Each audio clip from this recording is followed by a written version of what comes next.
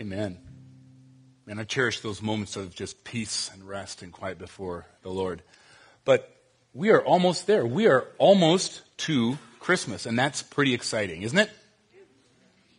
Apparently not. Wow.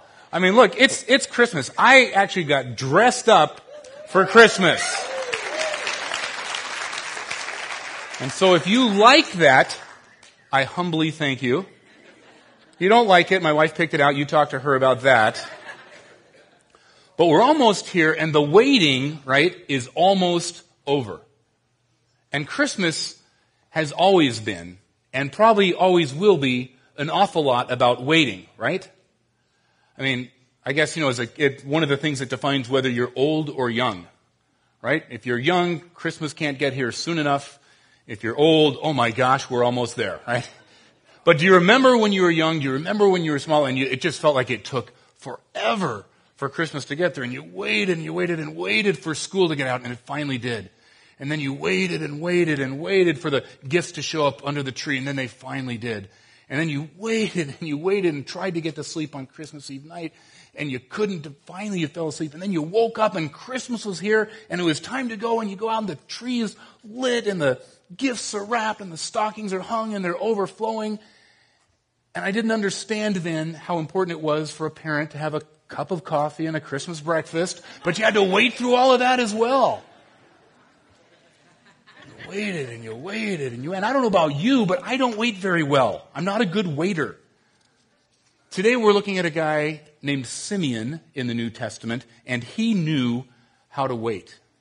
He figured out the mystery, not just of how to wait, but how to wait well. Let's pick up the narrative in Luke chapter 2, starting in verse 25. It says this. It says, "Now there was a man in Jerusalem called Simeon, who was righteous, and he was devout. And he was waiting for the consolation of Israel, and the Holy Spirit was on him. And it had been revealed to him by the Holy Spirit that he would not die before he had seen the Lord's Messiah." And I want to just kind of halt the narrative there for just a second, because there's a lot of stuff going on behind those particular words right there. And the first is this, that God had made to Simeon a promise. As Simeon waited for the consolation of Israel, for the coming of the promised Messiah, the Savior, Simeon had received from God this promise that although your country's been waiting for this for a long, long time, you will live to see the day when this promise is fulfilled. So God had made a promise. And in Simeon's case, this promise had not yet been fulfilled. And so for him, there was nothing to do, right, but wait.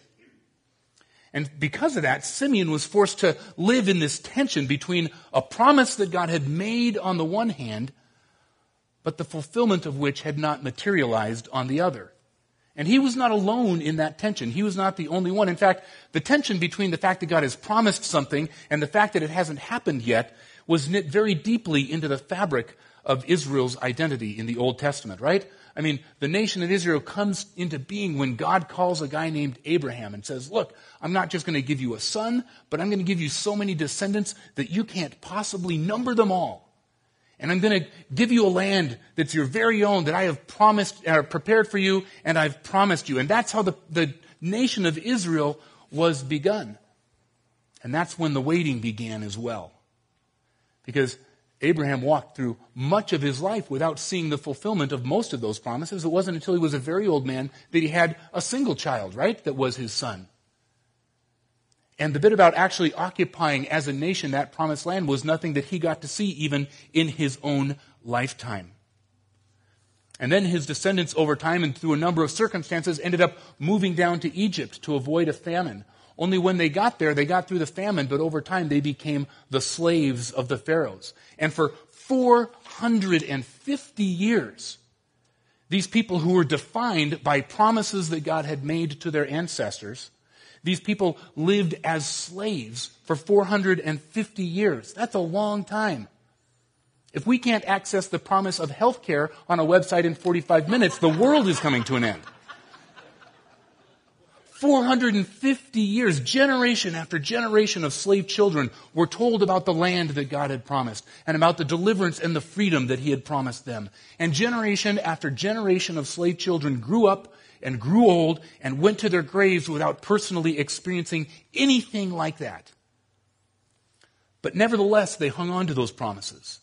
And they believed in those promises. They continued to be defined by those promises and to pass them from one generation to the next, trusting God to sustain them as they lived in the tension between a promise and its fulfillment. And eventually God did send Moses, and eventually God's people were set free, and Moses led them to the promised land. Joshua led them in, and they took possession of the land that had been promised to them, and there was a series of judges and prophets, and eventually they got a king, King Saul, and then there was David and Solomon, and the kingdom was rocking, and they were living in the middle of the fulfillment of God's promises. And it was incredibly short-lived, because right on the heels of that came division, came civil war to a northern kingdom and a southern kingdom, and then the northern kingdom was captured and taken off to Assyria. Then the southern kingdom was overthrown and overtaken, and they were taken off back to Babylon, and they lived in exile for another couple of generations. Again, the promise of the Savior, the promise that the prophets had spoken of a Messiah, the Savior to come, they continued to be spoken, but the promise was one thing and their experience was another, and then maybe the most troubling thing of all. After the final prophecies in the Old Testament had been written, after the final words from God in the Old Testament had been spoken, there were no more prophecies. There were no more promises. There wasn't anything for a period of 400 years. For another 400 years, God's voice was effectively silent in Israel. They didn't hear a word. And by the time Mary and Joseph arrived in Bethlehem, the people were left clinging to centuries-old promises from God that looked for all the world like they would never be fulfilled. And yet they continue, yes, they did continue to study those promises. And yes, they did continue to remember those promises. And yes, they even did continue the process of putting some of those promises into song and psalms that spoke of God's promise to his people. And they sang those songs even in captivity, even in the midst of God's silence. But you gotta know, I gotta believe that there were times when the people were like, I am so sick of singing this song about God's promises. Have you ever got a really irritating song stuck in your head and you just can't get it out? You know that there are these songs and these psalms about the promises of God that they've been singing since they grew up, and at some point it occurred to them, I don't see it playing out. I'm sick of this song. I'm so tired of singing about the promise. How long do I have to sing this song of waiting and unfulfilled hope? How long until I can sing a new song? A song about fulfillment, a song about celebration and victory and that God came through. That's the new song that I want to sing. Can you relate to that? I think most of us can. Kind of like the people at Israel waiting for the coming of the Messiah, or like Simeon waiting on the fulfillment of God's promise to him. That most of us carry within our hearts some of the promises that we feel that God has made to us. Maybe that's the promise of a marriage being restored. Maybe that's the promise of cancer, going into remission and staying there. The promise of a wayward child finding his way or her way back to where they belong. Maybe it's the promise of a family finally learning how to love you for who you are and not just who they wish that you were.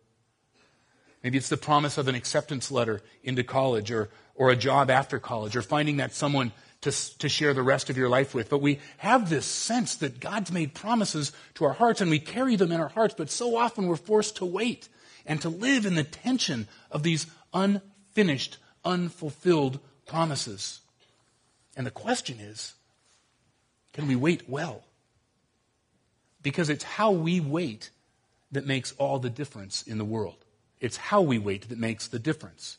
It's hard to wait well. It's hard work. And the greater the pressure and the more that's on the line, the more difficult it is to wait. In fact, under trying circumstances, it's almost impossible to wait well. I grew up down in Southern California, and so I was then and I continue now to be a fan of the Los Angeles Lakers. It was easier then than it is now, but I continue to be a fan. And I recall one time coming back for Christmas break from college and being there saying, I got to take in a Laker game while I'm here. So a buddy and I, we drove up to go see the Lakers play in person. Now, back in the day, they weren't playing in the Staples Center, which is really nice. They played in an arena that they referred to as the Fabulous Forum. And boy, was that a piece of marketing. Because it was a garbagey old building set in a little town of Inglewood, which was a bad neighborhood. The only reason anyone would intentionally go into that neighborhood would be to watch a basketball game. But it was dangerous. You're kind of taking your life into your hands just to go into the parking lot. It was that kind of a location. But my buddy and I, we went up there that night. We watched the game. The Lakers won. We were all excited up to the point that we realized that about 15,000 people at the end of the game had one goal in mind: to get out of that neighborhood as quickly as they can, all at the same time. And so there's this rush to the parking lot, right? And then after that, it starts looking like the chariot scene from Ben-Hur, just people going all over, making their way out. It was crazy. And eventually, there's just nowhere to go, and it all clogs down, right? So everyone's all amped out to leave because they don't feel safe, and everyone's feeling selfish like they want to go, and there's nowhere to go. And so there's honking, and there's yelling, and there's fist waving, and it's getting crazy. And I was raised with everyone gets their turn, every other one going to find their way in. But you didn't dare let the guy in front of you because the guy behind you was going to get out and slash your tires for slowing things up. So we're stuck there, and it's taken forever. And I'm waiting, and I'm not waiting very well, right? Not at all. And then I look over here, and there's a couple of guys wearing opposing gang colors coming together, and I'm thinking, this is great. There's a knife fight that's going to break out right outside my window, and I am freaking out. Right? So I figure, what am I going to do? I got to protect. I'm in the glove box looking. There's got to be a way. And you know what I find to protect myself from the inevitable knife fight that's going to take place in my car? One of those little miniature flashlights that runs on a single AAA battery. And I'm great. Here, I'll protect myself. Sure, this will be great. I may as well just get out of my car, take the chalk, put my little outline on the ground because I'm going to die. And in my waiting, I was fearful, and I was hopeless, and I was impatient. And that is like the holy trinity of bad waiting. That is not the way to wait. And that 45 minutes that I spent trying to get out of that parking lot was the longest of my life. It was terrible because the way I was waiting under trying circumstances was horrible. How we wait makes all the difference in the world, and how I waited then made a terrible difference. So what if, instead of looking at that experience, we looked at a good example, a guy like Simeon who had figured it out. And let's discover what it is that he can teach us about waiting well. So Simeon had received this promise. He would see the Messiah in his lifetime, and the narrative continues. Moved by the Spirit, it says, he went into the temple courts. And when the parents brought in the child Jesus to do for him what the custom of the law required, Simeon took him in his arms, and he praised God, saying, Sovereign Lord, as you have promised, you may now dismiss your servant in peace. For my eyes have seen your salvation, which you have prepared in the sight of all nations, a light for revelation to the Gentiles, and the glory of your people Israel. You see, since the day that he had received that promise, Simeon had been waiting for its fulfillment. And here it was in the form of a child, an infant, 8 days old. An infant that somehow, and the passage doesn't tell us exactly how, but somehow Simeon recognizes him as unique, as holy, as perfect. And he saw Jesus, and even as a baby, and every promise that God had ever made to him was fulfilled in that moment, the moment of encountering Jesus. The story here in the text, it doesn't tell us exactly how long Simeon had to wait. But he waited well. And when the time of waiting was complete, it was time for him to sing a new song, a song of rejoicing, a song of fulfillment and triumph and victory. What are the lessons that Simeon teaches us so that we can wait well and be able to sing a similar new song as well? Well, the first thing I observe is this. Simeon, while he waited actively. Simeon waited actively, continuing to serve in the temple. It's interesting to me that It's no mere coincidence. Not just anybody got to walk into the temple and take care of all the customary duties that were necessary. When you brought in your 8-day-old son to be circumcised there at the temple, they didn't just let anybody do that. You had to be part of the crew. And the fact that Simeon was able to be there and that baby Jesus was brought to him for that ceremony and for that ritual, that means that he was there, a part of the team doing that. Simeon didn't spend his life just doing stuff. He spent his life serving in the temple, saying, while I wait for God to fulfill this promise, I'm going to serve in his home as well. He continued to serve. And it could have been for a long time. And you know how it is. Waiting around for an unfulfilled hope is exhausting. It sucks the life out of you. It draws out the resources mentally and emotionally and physically. And an extended period of waiting on a promise from God, it can leave you feeling kind of like a wrung out sponge, like I've got nothing left. I've got nothing left to offer. I couldn't possibly serve. I've got nothing to give. But Simeon had learned an important lesson from the prophet Isaiah. The prophet Isaiah wrote this, that God energizes those who get tired. He gives fresh strength to dropouts. For even young people tire and drop out, and young folk in their prime stumble and they fall. But those who wait upon God get fresh strength. And they spread their wings and they soar like eagles, and they run and they don't get tired. And they walk and they don't lag behind. Do you know what Simeon learned while he waited? That actively waiting on God, that actively participating and serving, it doesn't sap you of strength and resources. It invigorates, it empowers, it strengthens, it refreshes, and it renews. Simeon found that the very act of going and serving others and being in the house of the Lord and being a part of that was something that gave him life and strength, just as Isaiah had promised. So you are probably waiting on some sense of unfulfilled promise of the Lord in your own life. Let me ask you, have you allowed some of the fatigue and the weariness to convince you that you have nothing to offer? I want to tell you that you're wrong. Do you feel worn down and in need of some strength? I want to offer you some insight on one place to go to receive that. And that's a place of serving the Lord actively. That could be here at Life Center North, coffee bar, usher, greeter, traffic, kids ministry, anywhere. It could be in your neighborhood. It can be out in the community.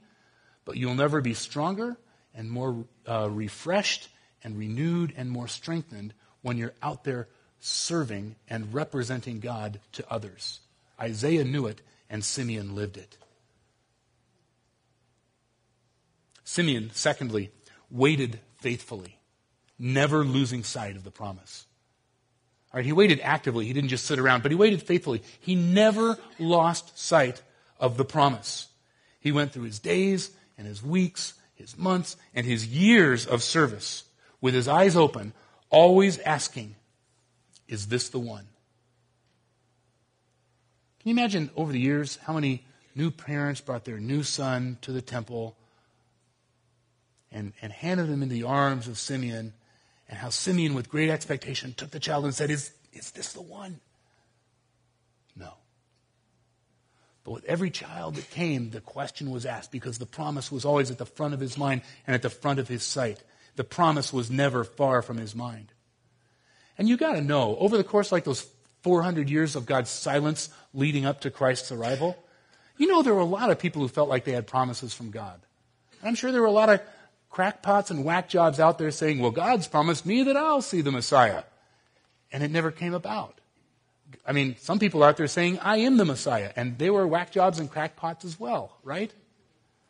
And in light of all that, I mean, it would be really easy for Simeon, with a sense that God has told me that I will see the Messiah before I die, but seeing some of the other people out there to kind of step back and not make a big deal of it and just kind of hold that promise off to the side. But he didn't. He kept it front and center. And we know that because when the fulfillment came, he recognized the fulfillment of that prophecy immediately.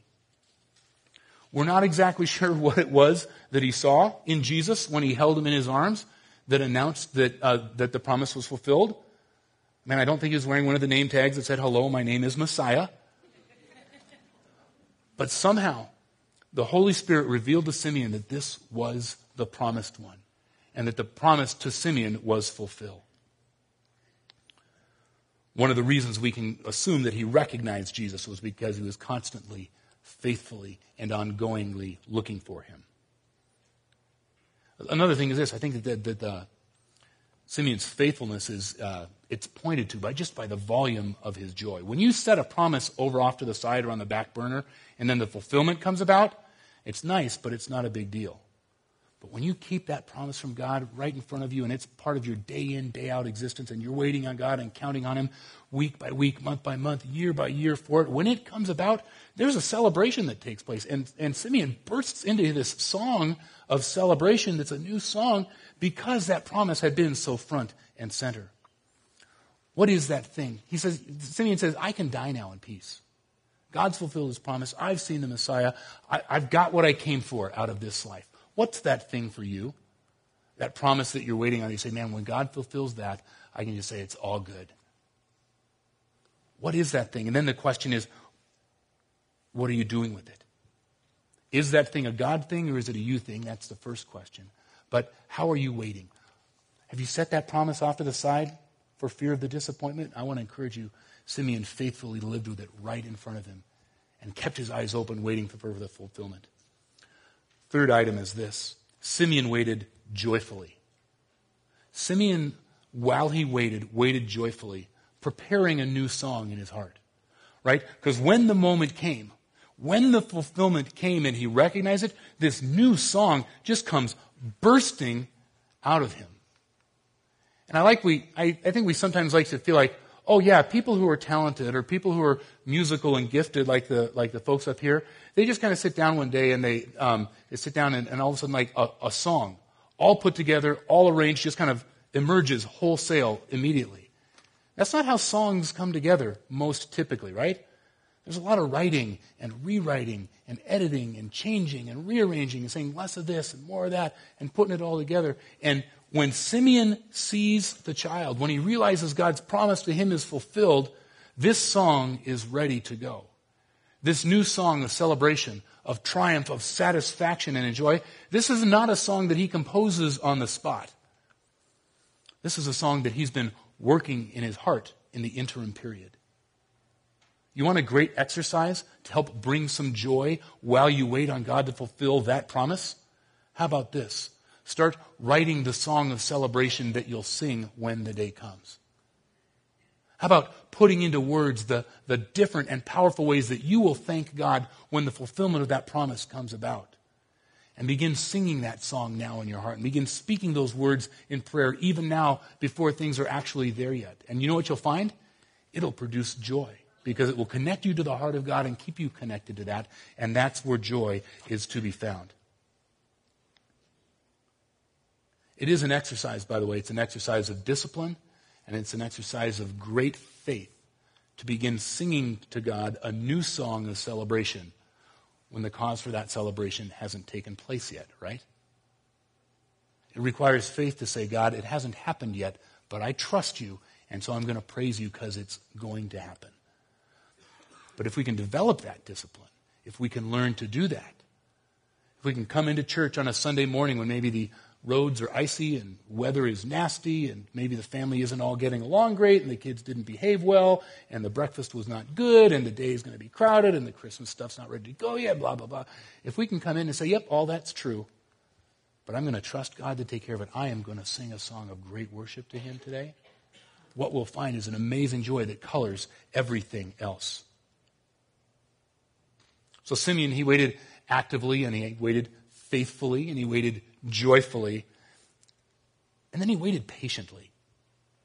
Don't you hate that one, right?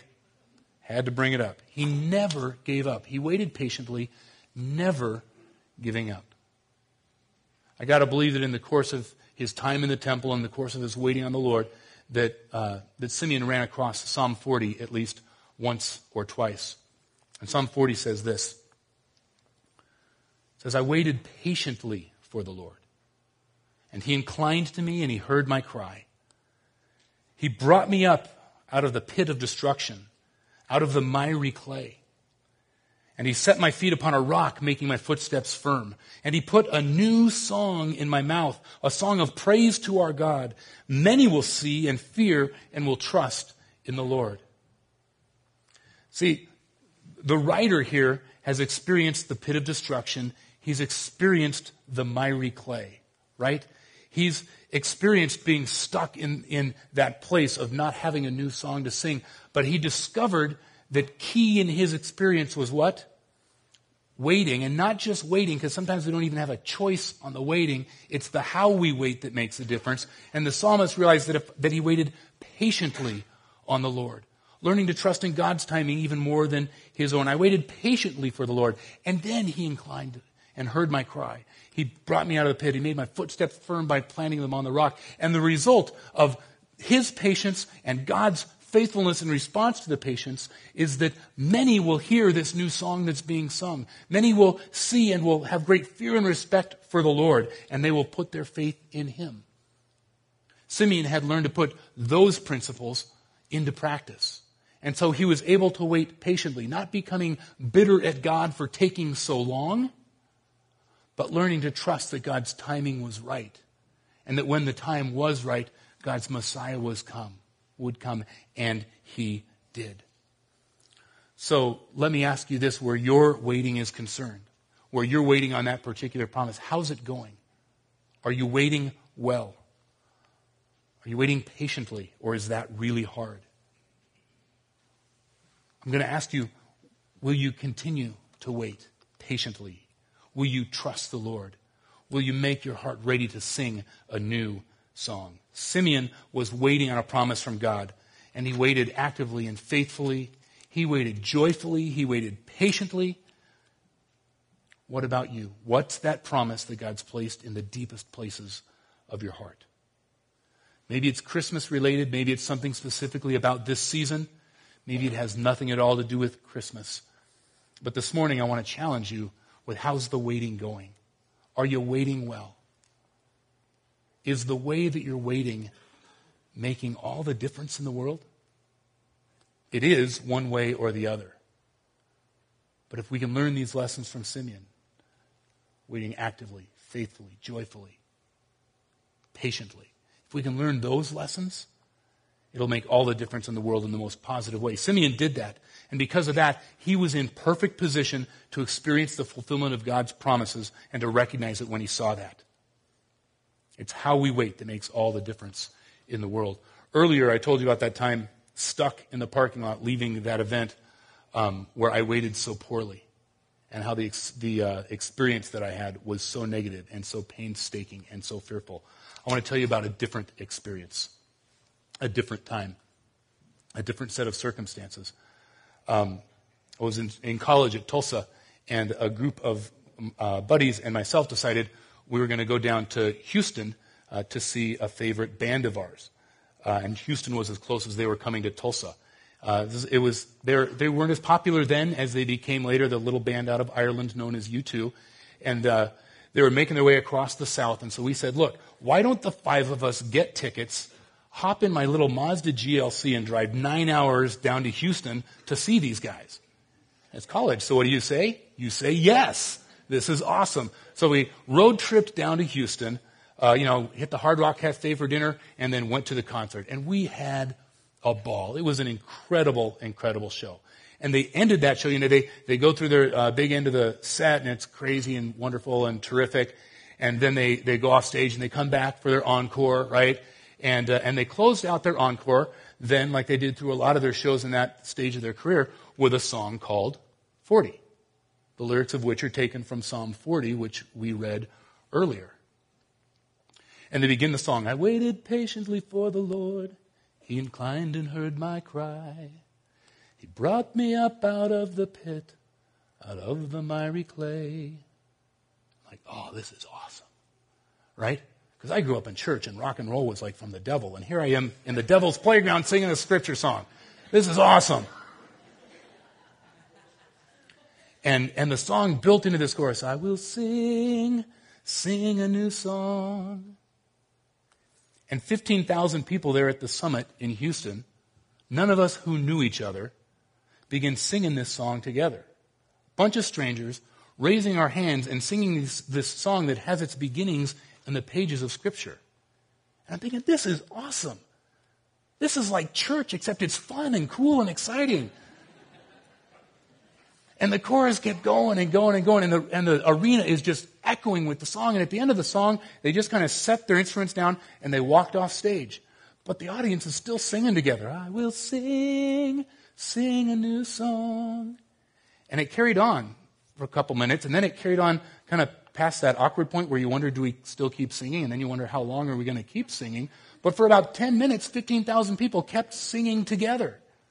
And then we realized they weren't coming out anymore, and they weren't going to sing anymore, so we realized it was time to go, so we all started picking up our stuff and heading out to the parking lot to go drive away, except for the singing never stopped.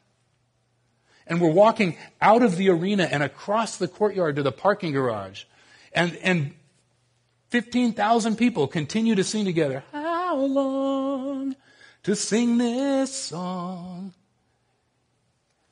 And we all the way into the parking garage, all the way up to the third floor, into our car, through the 45 minutes it takes to circle down out of the parking garage. Now it's not just the 15,000 people singing. Now it's 15,000 people singing, and their voices echoing through this concrete parking garage.